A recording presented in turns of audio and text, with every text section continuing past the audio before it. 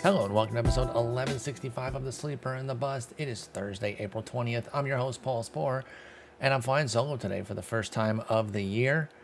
And today I'm talking some prospects. I've got 10 pitching prospects on the cusp that you need to be looking out for if you're in a league where you can pick prospects up early. You might want to look to see if they're available. Redraft, if dynasty formats, these guys are long gone.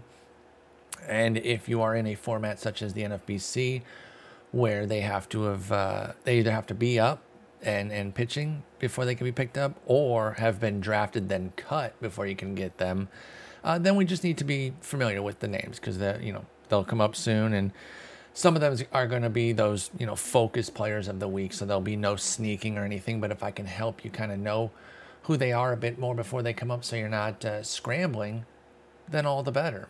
And we'll start with somebody who will be bid upon this weekend, and that's Mason Miller in Oakland. Made his debut yesterday, and it was a really sharp debut. Now, he didn't go 5, but boy, did he look the part instantly. He put up 5 Ks in 4 1/3 during the debut. Really kind of had that poise that you look for. Now, you're judging off 4 1/3 innings, right? And rookies are going to have their ebbs and flows, their ups and downs. So let's not pretend that, okay, he's signed, sealed, delivered, an absolute unmitigated god. But Mason Miller did a lot of good in those 4 1/3 against the Cubs. Sat at 100 miles an hour with his fastball, 28% K rate, 6% walk rate, 12% swinging strike rate. Gave up a few runs, a 114 whip on the day. It was 2 runs, 4 hits, and a walk. Actually, I think it's a 115 whip, just so I can be fully correct there. But Mason Miller is a guy who was really interesting because he has all of 20 innings in the minors. In fact, it's a little bit higher than that, but let me get the exact number. It's not a lot for Mason Miller. He's got 28 2/3. I really wasn't off that much there. Sometimes my exaggerations are much closer to the actual number than they are to make a joke. Yeah, he's 28 2/3 since being drafted back in 2021. So what's been going on? Well, it's a lot of your standard injury issues with Mason Miller, but the stuff is so electric that it seems like Oakland decided that, hey, this guy has the tools and it's time to use his bullets at the major league level, and that there's no sense letting him toil in the minors, even though he doesn't have a lot of sample down there. There's no sense having Miller down in the minors wasting bullets, even though they're not a good team. You should be using the bullets in the big league level. And so they are bringing him up. He did have one spring training outing where I think he gave up a 3-run homer. I want to say it was either Cal Raleigh or Suarez. I don't remember. But he had 5 strikeouts otherwise. And if you saw that outing, you could see the stuff from Mason Miller. It's super nasty. It is that big heater that I talked about paired with a nasty breaking ball. I think he has kind of a show me change.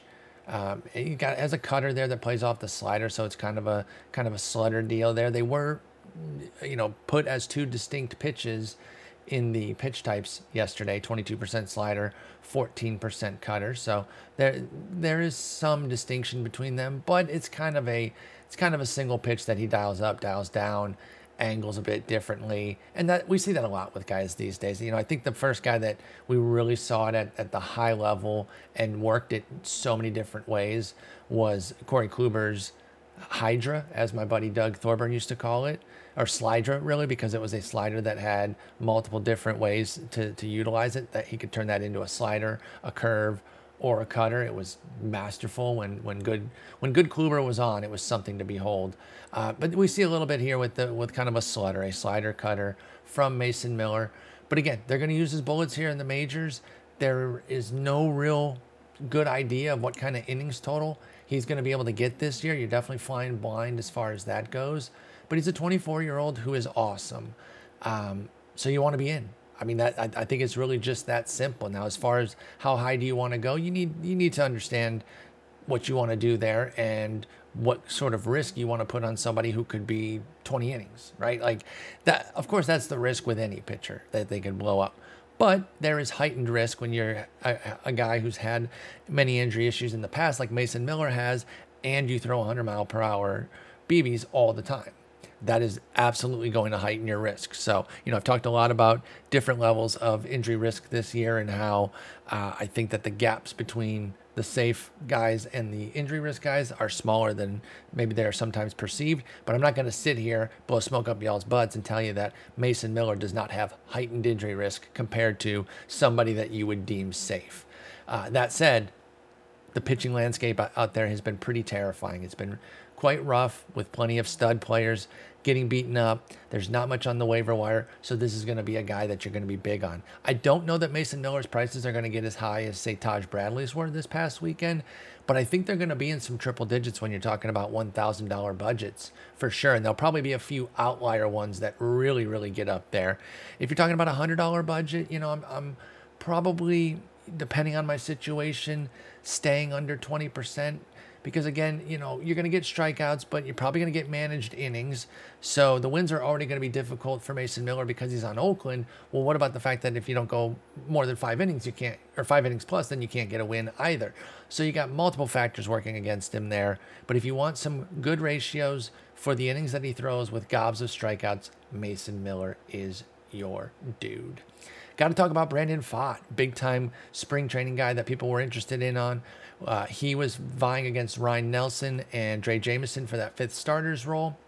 I know a lot of us were kind of bummed that they even re-signed Zach Davies, along with the fact that they still had Madison Bumgarner, because that blocked off 2 spots for having all of those guys up. Well, Madison Bumgarner was DFA'd this afternoon, shortly before I started this. Of course, I had Pfaadt on the list regardless, but I had to move him up. And I these aren't necessarily ranked, but Miller and Pfaadt were moved up because A, Miller's already up, and B, Pfaadt is now kind of maybe the next man up based on the fact that Mad Bum's DFA absolutely puts Pfaadt in the crosshairs there of like, whoa, could he be the next guy up?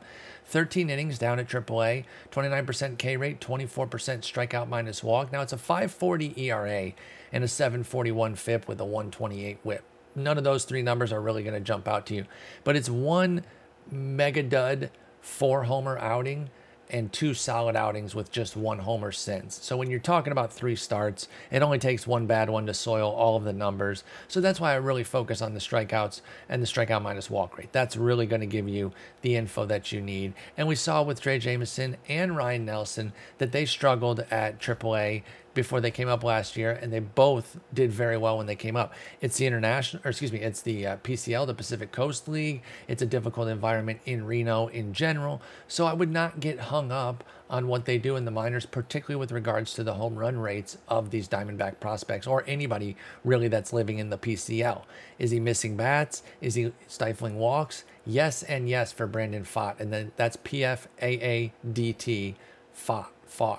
It's something like that, or I don't think it's fat, and I know you don't pronounce the P because there's a city here in Austin called Pflugerville that starts with a P, and it's not Pflugerville. So I definitely know it starts with an F. I think it's Pfaadt, but I'm seeing here actually on Baseball Reference that they just put Pfaadt as the pronunciation, like the word F-O-U-G-H-T. So whatever. Bottom line is you want this guy on your team.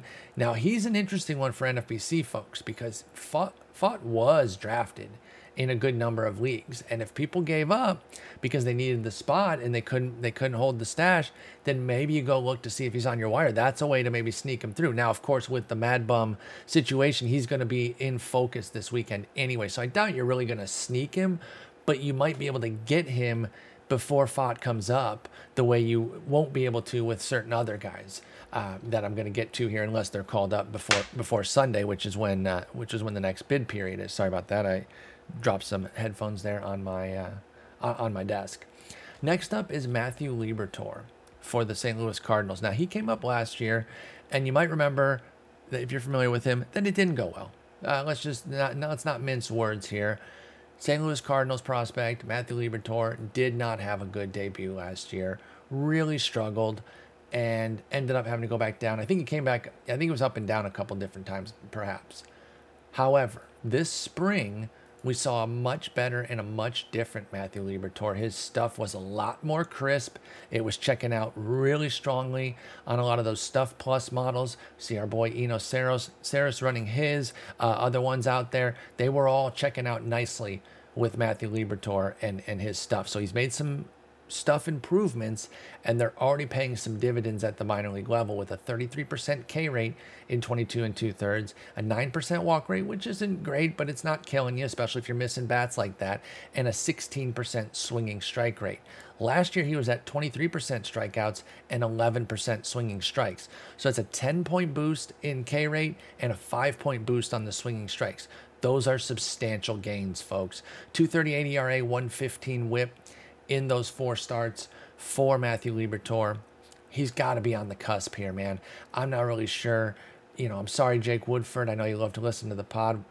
Love and respect what you do out there. Of course, I'm joking about that. But you should not be in this rotation over Liberatore right now. It's just not really working with what he's doing. And I hate to clown on a guy and kick him out of their job. But listen, baseball has to be a meritocracy. Best players got to play. And right now, it's just not really there for what Woodford's doing. I know he's 26, so a guy who's already on the 40. Oh, Liberatore's already on the 40 too, so that shouldn't have played a role there, to be honest. But the older guy, if they do some things, team kind of wants to see where they're at with them. Okay, I know it's only 19 innings, but it's no different with Woodford than it's been in the previous 130 innings. He's got 156 innings with a 16% K rate, 7% walk rate, which is good. He's a control artist, ground ball type of guy. We know that can succeed, particularly with the defense that St. Louis provides behind you.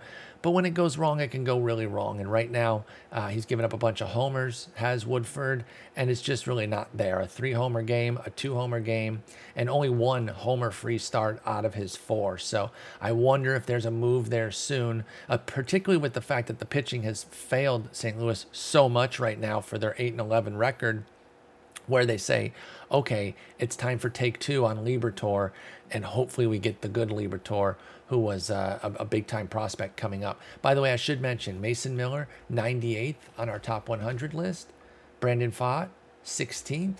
And let me see if Liberatore was 107th on the top 100 list. So I want to make sure I'm mentioning those for y'all out there as well. Next up is a really interesting guy from Double-A, and that is Andrew Abbott in the Cincinnati organization. Now, he is the number, let me find that out. I think it's the number 22 prospect. I'm going off memory on that, but let me actually find out if that's still where he is. That might have been from last year. Yeah, Abbott moved up to 15 in the Cincinnati list this year. So not in the top 100, but 15 on Cincinnati's list. Well, if they redid that list right now, I can guarantee you that Eric would have Andrew Abbott quite a bit higher. He has impressed, and it's only 15 and 2/3, but when you do this, you gain some attention. The 24-year-old Abbott, he's repeating Double-A right now. He threw 91 innings there last year, and that's where he is right now. He's going to at least get a promotion to Triple-A, if not all the way up to the majors soon. But he has a 64% strikeout rate in those 15 and 2/3. I did not misread that, folks. He has 11, 14, and 11 Ks. Small sample or not, there's something that Bill James talked about years ago, wrote about, called signature significance, that talked about where the size of a sample can be trumped, because we always worry about sample size, if the quality of it reached a particular level, right? Like a 15 strikeout no hitter. Yeah, that's one game, but there is a particular greatness in that doesn't eliminate the need to care about sample size, but mitigates it a bit to where you can start to take it more seriously even before the sample stabilizes. That's what we're seeing here with Andrew Abbott. There is signature significance in his 15 and 2/3 with a 64% K rate, a 5% walk rate, and a 22% swinging strike rate. He is just absolutely cooking right now in the minors. And like I said, at the very least, Cincinnati has to call Abbott up to Triple-A, if not all the way up to the majors. Now, of course, he'll be coming up, and it will be that difficult ballpark. But I will say at the very least that Abbott's never really had a home run issue coming up. And his 11% walk rate in Double-A last year was really the only time he had walk issues. He's always been a strikeout god, but never to this obscene degree. And of course, he will not maintain a 64% rate should he continue pitching in the minors. But Andrew Abbott is a name to know. Keep him on your list. Now we're going to get into the Cleveland section of the podcast, and it's going to be a bit lengthy here because the pitching factory that is the Cleveland Guardians organization is about to churn out a few more, folks.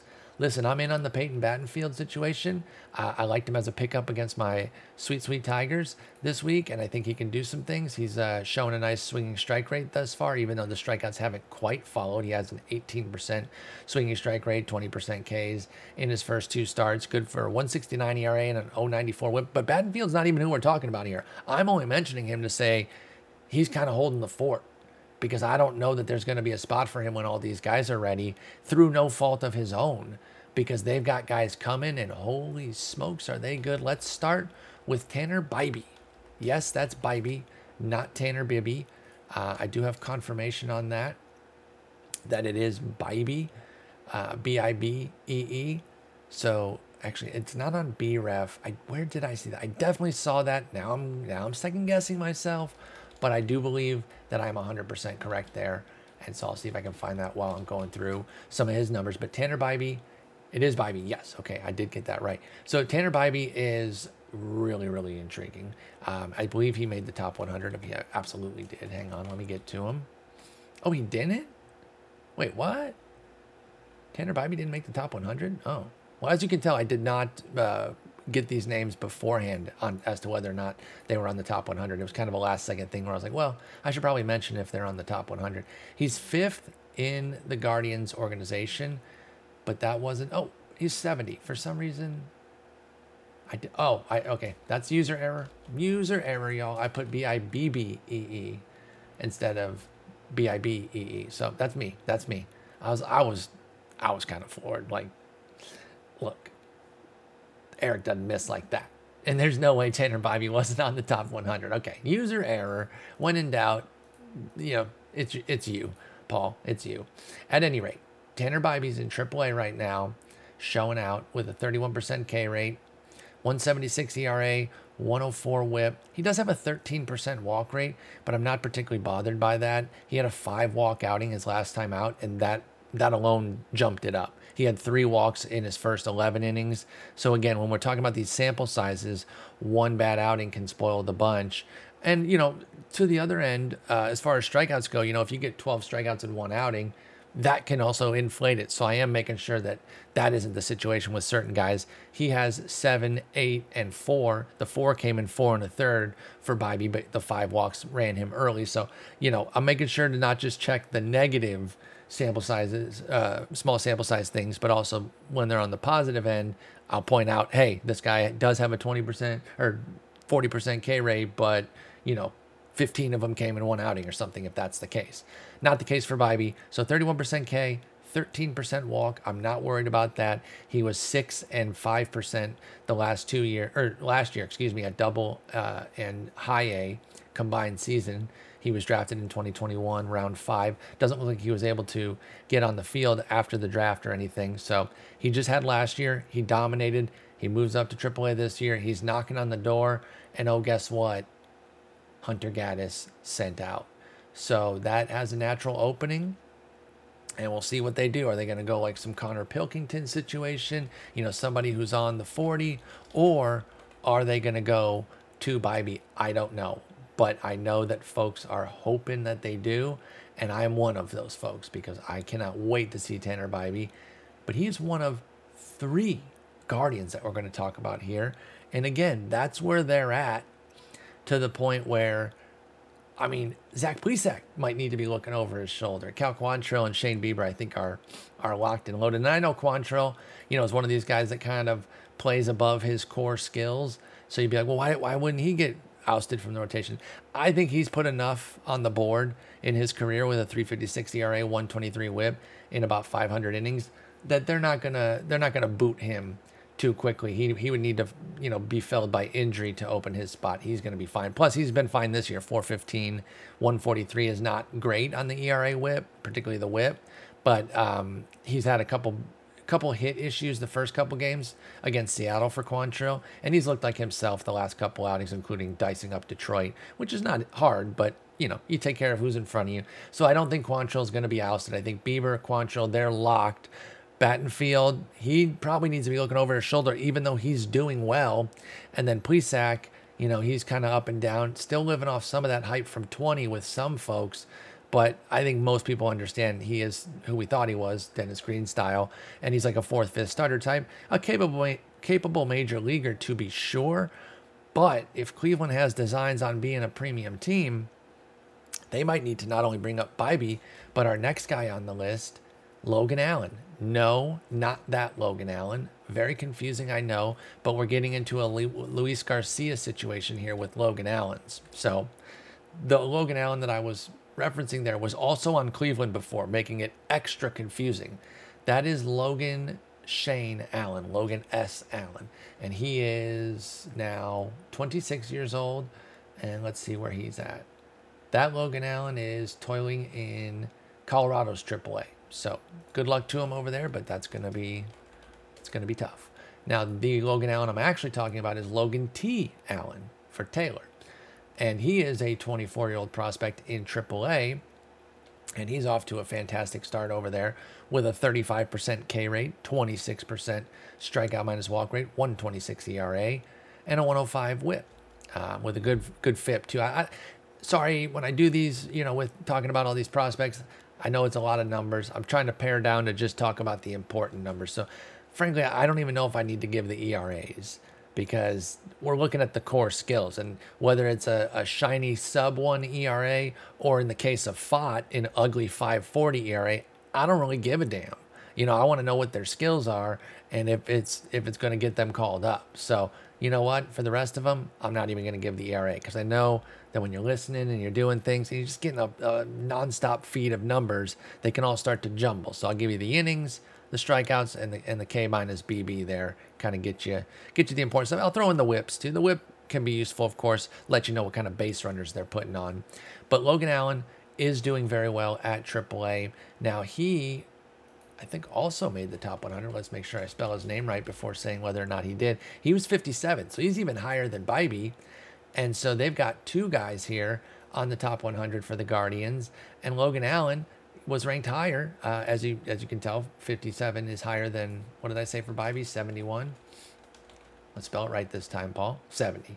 So 57 and 70. Let me see if our third guy is as well. Let me sort by team and look for Clee. And we got him, and him. Yes, all three made it. And so the other one is actually, I could have gone in their order, but I am a little bit more hyped on Bibee right now than I am Allen. So I went in my order. And I did say earlier that these weren't ranked. They actually kind of, well, again, they are, but they aren't. Because I put all the Cleveland guys together. I put the two guys, the one guy who's already up was the first guy. The guy who I think could get called up this weekend in Fott was next. But then, I kind of do prefer Liberatore a little bit to the Cleveland guys, only because, well, that's not even necessarily true. I think Liberatore should take Woodford's spot, but I'm not in control of it. And Abbott is in AA. So yeah, they really aren't ranked. I should have just stuck with that, and I shouldn't have even delved into saying, well, actually they're kind of not. They are, but they aren't. They're all good. And here's the thing too. Even if I did rank them, once the spot opens, once they're called up, all that goes out the window anyway. So it doesn't really matter. They're more grouped in terms of sort of how they fit in different ways, right? Like Miller, Fott, they're called up / possibly getting called up this weekend. Liberatore and Abbott, they're kind of on their own. They're not really grouped anyway. The Cleveland guys are together. Number 8 guy is going to be somebody who was called up last year. He's a little bit of a forgotten prospect, but he's still interesting. And then the last two aren't even prospects anymore. They're both former major leaguers, but they're working their way back from injury / don't have any room in their rotations, but they're both still guys to know. So it's more the groupings there than it is a straight rank. So let's continue on with Logan Allen. It is tough to say too much more beyond the stats and the fact that I like these guys, because until spots open, there's only the one spot for Gaddis. And again, somebody like Connor Pilkington could take that and keep us from getting the prospects that we want for another bit of time. But anyway, Allen is an interesting 4-pitch guy. He's got quality command. He doesn't blow everyone away the way a lot of these prospects do with big heat. Bibee's got more heat, but maybe has a little bit of a shallower arsenal. So he probably got more swing and miss to his game.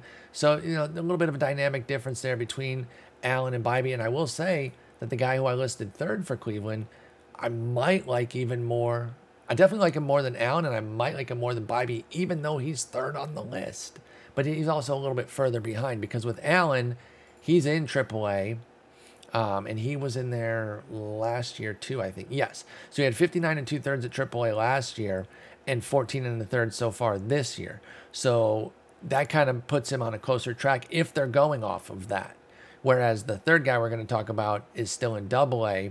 And, Bibey's in AAA as well. So you got the two AAA guys. And then I'll just bring in the third name here. Gavin Williams is somebody who I really, really, really like. He's incredible. And he did have 70 innings at AA last year, but he's still there. 9 more innings so far this year for Gavin Williams in AA. 32% K rate. I said I would only parse down the numbers. 32% K rate, 27% strikeout minus walk, and then a .86 whip. There you go. Just 3 numbers.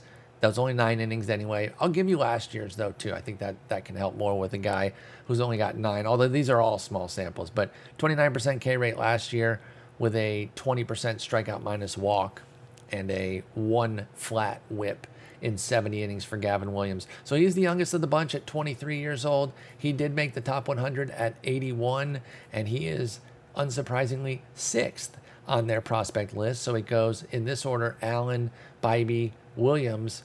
And in terms of how I like them, it's Bibee, Williams, Allen. And that's not really anything against Allen. All 3 of these guys are dope. I think if any of them get called up, I'm instantly going for them. Williams is the more overpowering guy. However, that has led to some injury history and kind of a violent delivery that might lead him to a reliever path down the road, perhaps. Or maybe he starts as a reliever, that he could come up and be dynamic for them out of the pen while they bring up, Bibee to start, Williams to relieve, and then maybe Allen down the road if another opening happens and they got all 3 of them up. I mean, their bullpen is pretty interesting as it is already and pretty incredible. So I don't even know if they have room there. They are just a pitching factory for a reason. This is why when they call up somebody, I give them a second look. Doesn't mean I jump for every single one. Gaddis to me always looked like a reliever, so I really wasn't that interested when he was starting. But Peyton Battenfield, when he came up, I'm like, oh, I'm interested. He was on my list. I happened to get Taj Bradley and another guy that I'm going to talk about on this list shortly. So I didn't end up with Battenfield, but I would have gladly, quote unquote, been stuck with him if I didn't get my top 2 guys. So Allen, or Bibee, Williams, Allen, they're all studs. Whoever gets called up first, I think you go for all of them. Maybe not equally, kind of depends on where they're at. When they get called up, it's hard to really, pin down numbers. That's why I've kind of gotten away from saying, use this much of your budget, this, that, and the other. Miller's already up, so we can focus a bit more on numbers because we know he's up the week of, it's April 20th right now. We know when he's up. We know what we have a general idea of what we might get the rest of the year if he pitches and they manage his innings. With all the other guys, we don't know because you never know with call-ups. So that's the Cleveland portion. Hopefully Bibee is up for this Gaddis send down, but we'll see. Hopefully it's one of them. No offense to Connor Pilkington, who also listens. It is weird that I happen to be kind of negative on Jake Woodford and Connor Pilkington, 2 players who always listen to the pod and are always saying how much they enjoy it. And here I am talking trash. That's kind of rude of me. And for those of you that can't detect my sarcasm, of course they don't listen. But I think people pick that up. I doubt I had to underline that that's the case. But like Pilk, he's a decent fill-in when you got a doubleheader.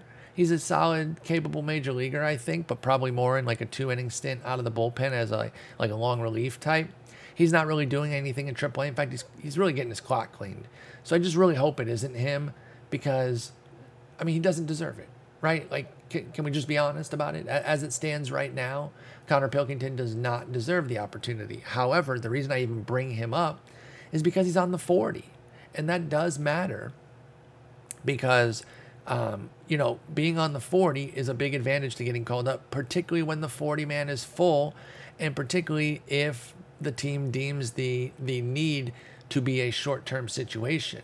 In fact, let me see when Savale and McKenzie are working their way back because we're talking about all these prospects and they got 2 solid-ass guys getting ready to work their way back in relatively short order anyway. So Savale, let's see, no word yet on the severity. Okay, so he's going to be missing a few weeks from April 10th. So it's only been 10 days for Savale. Don't see anything any more than the April 10th update. Tristan McKenzie, let's see what he's been up to. because that muddies up the whole water here with all these great prospects.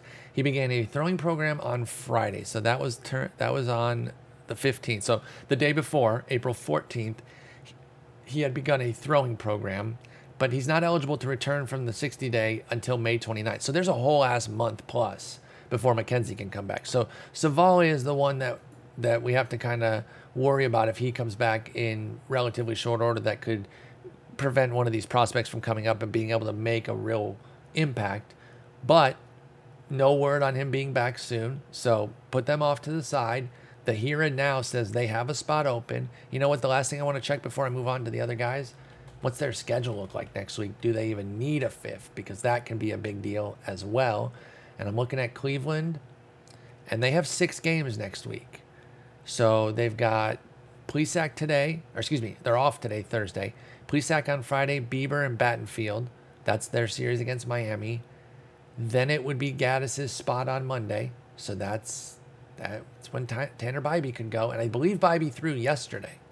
So if he threw yesterday, 1, 2, 3, 4, 5, guess what? Monday's his next throw day. I mean, it's perfect. Come on. Okay, so let me give you this last big thing, or last little bit before we move on to the next guys. If you are in a league that is just, free form pickups, you don't have to wait till guys are called up or anything, and Bybee's available, that is who I would spec on over Williams and Allen. First off, Williams is probably more of a summer call-up anyway. He's in Double-A. Doesn't mean he couldn't make the jump. We see guys make the jump from Double-A these days. That is not impossible at all. But I think with, 2 other prospects in Triple-A who have just as high of upsides, I think that Bybee is the guy that if I'm in a fastest finger Yahoo, ESPN, CBS, whatever league that allows you to pick up minor leaguers, Bybee's who I'm going for. And again, that's Bibbee. Looks like Bibby, it's Bybee. All right, so that's the Cleveland portion. Now let's go to a guy that I really like. He's not a top 100 type, but I'm still really bought in on Chase Silseth for the Angels. I don't know, maybe it could just be kind of the anchoring effect of watching him last year in a couple starts. And look, the numbers that he put up last year, they're not good, right? So some of you might be rolling your eyes right when I say that. Like, what do you mean the numbers he put up last year? Those sucked shit, you idiot. They weren't very good. But I watched him, and when you're watching a guy, unless they just get completely housed every batter that they face, you're probably going to see some good things. And I saw the elements of how I think it can work with Chase Silseth. Now, he might really just be best deployed as a major league reliever. I could certainly see a world where that's the case, but he's still starting right now, and that's how they're going to work him. He's 23 years old, and why not? They need starting pitching, and they should continue to work him as such until it's very clear that he can no longer start. But he might eventually move over to the bullpen. He's a smaller guy from the right side. He's listed 6 feet, which means he's probably closer to 5'10". That's just the truth of the matter. Because if he were truly 6 feet, he would list at 6'1", 6'2". That's just the nature of how the sports listings work, folks. If you're listed 5'11", you're 5'7". I mean, that's just the nature of it. And I'm not shading anybody just because I'm a lanky dweeb. Yeah, I'm tall, but I am the weight of a 5'8", 5'9" guy at the height of 6'5". So I'm not acting like I'm better than anybody just because I got a little lank to me. But that's normally how these listings work with the heights. If you're 6 on the button, you're going to juice it a little bit. So if you're listed 6, you're a little bit shorter. And the only reason I bring that up is because there is a little bit of a bias against shorter right-handers and their ability to kind of hold up to the rigors of starting every 5th day. I remember it was talked about a lot with Sonny Gray when he was becoming a thing. And for a while, he was kind of bucking that, saying, oh, yeah, I'll show you guys. What happened? He started to reach a lot of injury issues in recent years. After putting up a couple 200-inning seasons, he hasn't reached 180 since then. Now, he's put up some great numbers, but they've been in more of like 130, 140 type seasons. And we know Marcus Stroman has had issues at times as well. And, it's not that you can't be good. There is question about how much workload you can handle. But Chase Silseth for the Angels, I do believe, can be very good, though, too. So we can worry about the volume later. I like the start that he's off to in AAA, and I think there should be an opening soon. 20 innings with a 26% K rate, 16% strikeout minus walk, and a .90 whip. So he is allowing some walks there, as you can tell by the strikeout minus walk, but he's not allowing very many hits at all, and he can be difficult to square up when he's on because he's got a decent fastball when he's commanding it and a good breaking ball. The slider can be good. And the splitties are tough, though, too. And that's why he was so volatile in the sample that we saw last year. And it was kind of just the standard issue splitty volatility that when it was working, he could really deal. When it was off, trouble. Walks, homers, the whole thing. In fact, he only had 2 homer-free outings. He had a pair of 2 homer games, and there was just, there was troubles at times with Silseth across his 7 starts at the majors last year. But I'm interested to see what he can do in round 2, see what he's learned from his first trip up to the majors, see how he's progressed since then. And while they are running a 6, I guess, I think I just alluded to the fact that there should be an opening soon. That's actually not really true because I don't know if they're going to give up on Jose Suarez yet. And they are running a 6. So, yes, that's an extra potential slot.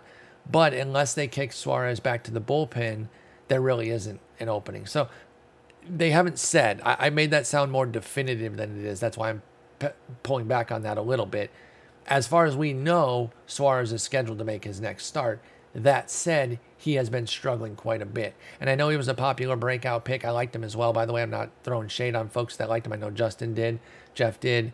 I liked what Suarez could do too. So I thought he could be somebody who could be pretty good. I don't think that, I shouldn't say it in the past tense as though these 3 starts have eliminated that fact. However, he might start to lose some opportunity if things don't change soon. So he got beat up in New York a bit. And based on the 6, he will not start again this week, which does put him on track for a 2-step next week, home to Oakland and at Milwaukee. Now, with Suarez, getting an Oakland start in a 2-step, I do think he fits the rule that I like to talk about. If you can't start a guy on a 2-step, you probably need to cut him. If you're holding Suarez and you can't find the way to get him in the rotation, because you probably have more in a deep league anyway. In 10s and 12s, if you had him, you probably moved on. And otherwise, he's probably not rostered in a lot of 10s. So if having Oakland on the slate isn't enough, then what are you holding on for, right? I'm not big on the whole, let me see him do something. There's some merit to that at times, and I'm not saying I never do that, but it's Oakland. They're the perfect remedy for anybody. And if you don't think that can get Suarez right, then you don't really have enough confidence in him, I think, to hold him, especially when roster spots are precious. The only thing I could say to the contrary there as a counterpoint is there might not be anything else to pick up. So if you hold him for that fact, but you still bench Suarez, that I would understand. But I do hope that that Silseth gets another opportunity soon because I really do think that he could make some noise this year for the Angels. He last started yesterday, the 19th. So that'd be 1, 2, 3, 4, 5. That put him on track for Tuesday. So that wouldn't really work for taking Suarez's spot, who starts on Monday. Unless, no, they could move Canning up. 1, 2, 3, 4. Yeah, because of the way they work their 6-man, they could actually finagle it if they wanted to give Suarez a breather and just say, let's go. You go to the bullpen for a little bit. We'll get Silseth back up. That would work. Canning to Monday and then Silseth on Tuesday. So we'll see if they do that. There's no rumblings about that or anything. That is pure spec right now, but I do like Chase Silseth. And then the last 2 guys that we're going to talk about here in these 10 prospects to keep an eye on, it should really be 10 minor leaguers because these 2 are not prospects. But I think I could change it. I haven't put it out yet, but I am going to title it 10 prospects. I think this is a better title. I think it's more interesting, to see a prospect episode as opposed to just minor leaguers. Does it really matter? Probably not. If people who are going to listen to it are going to listen to it no matter what. I don't think I'm changing that many minds. But I do want to acknowledge that I know that Bailey Ober, our next guy, and then Michael Soroka, our last guy, they're not prospects anymore. But Bailey Ober with Minnesota, we kind of know. We kind of know about him, and we know how good he can be. We know his issues. And I think the biggest issue right now is there's no room at the inn. The way they're working things. And I will say Maeda did leave his start today after getting hit by a comebacker.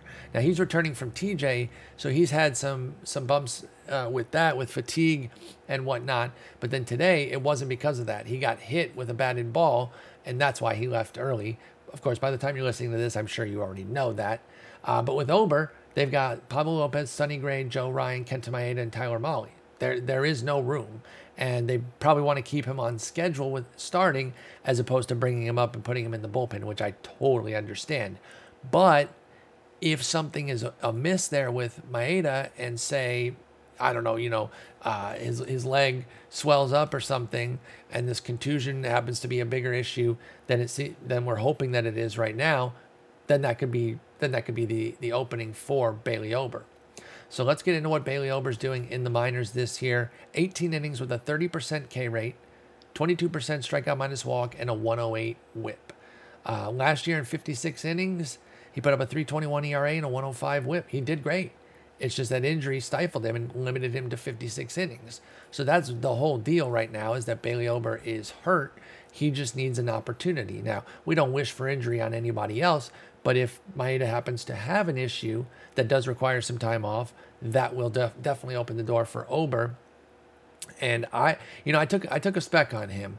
I'm not huge on stashing in the main event because we only have 7 reserve spots, no IL, no minor league. It's just your 7 reserves and that's it. And generally you need those spots too much to stash all that much. And I also have a couple injured guys that I cannot cut with Verlander and Seager. So I'm really rocking 5 reserves.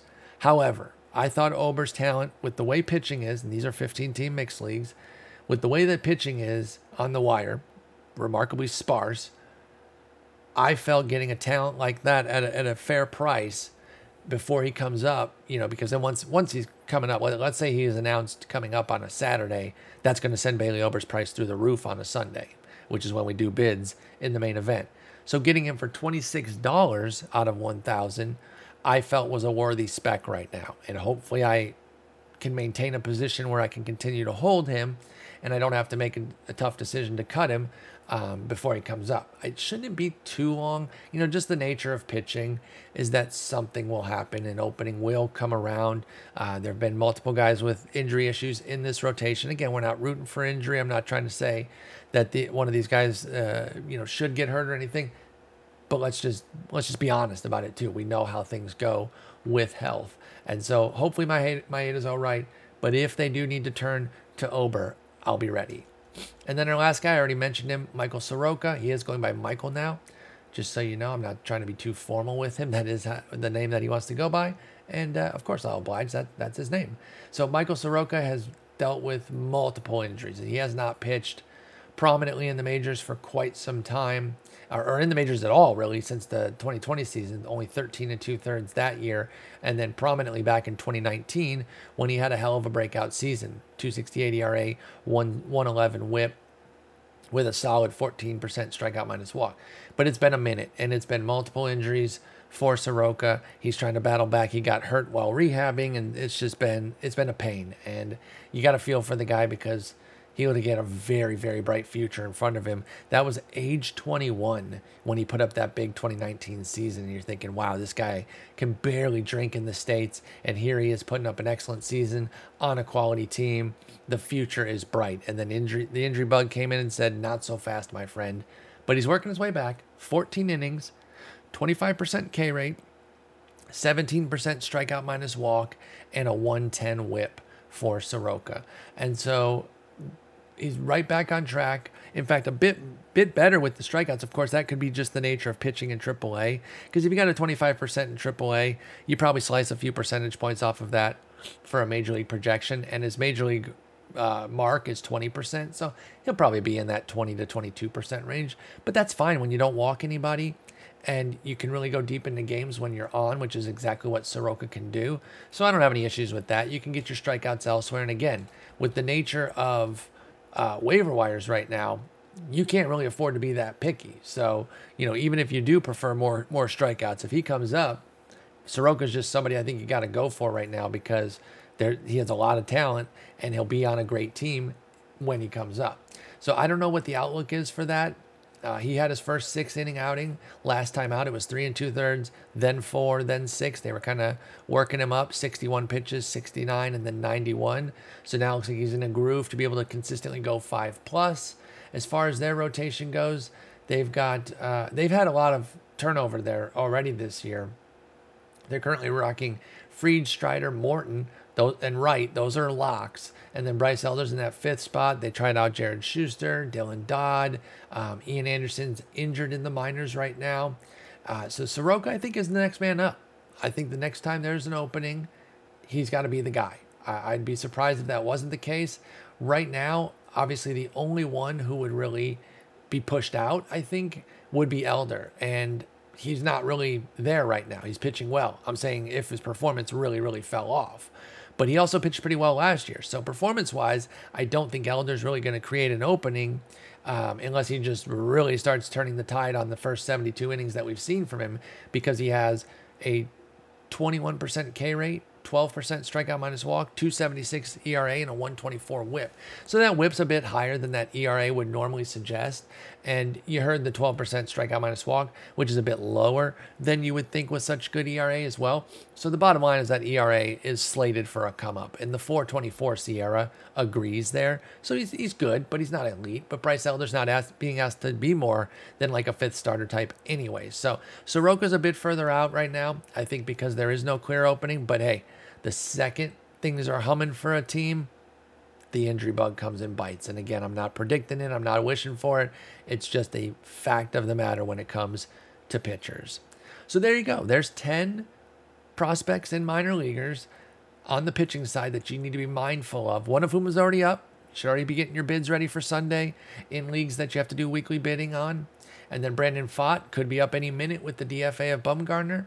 Mason Miller is the first guy, by the way, if I didn't re-say his name. So Mason Miller, Brandon Pfaadt, Matthew Liberatore for the Cardinals, Andrew Abbott for Cincinnati. He's probably a summer guy. He's in Double-A right now, and they have no rush because they're terrible. But keep him on your radar for sure. He's just killing it. The Cleveland trio: Tanner Bybee, Logan Allen, Gavin Williams, Chase Silseth with the Angels, Bailey Ober with Minnesota, and Michael Soroka with Atlanta. Good luck, y'all, and don't bid me up on Miller if you're in my league, okay? Let me get him too, because my team sucks. I did get lucky to get Taj Bradley. Let me get Mason Miller on the cheap and see if I can work this thing around again, because my team needs a lot of help. But happy bidding this week on Mason Miller if you choose to take the plunge. Have a good weekend. Take care.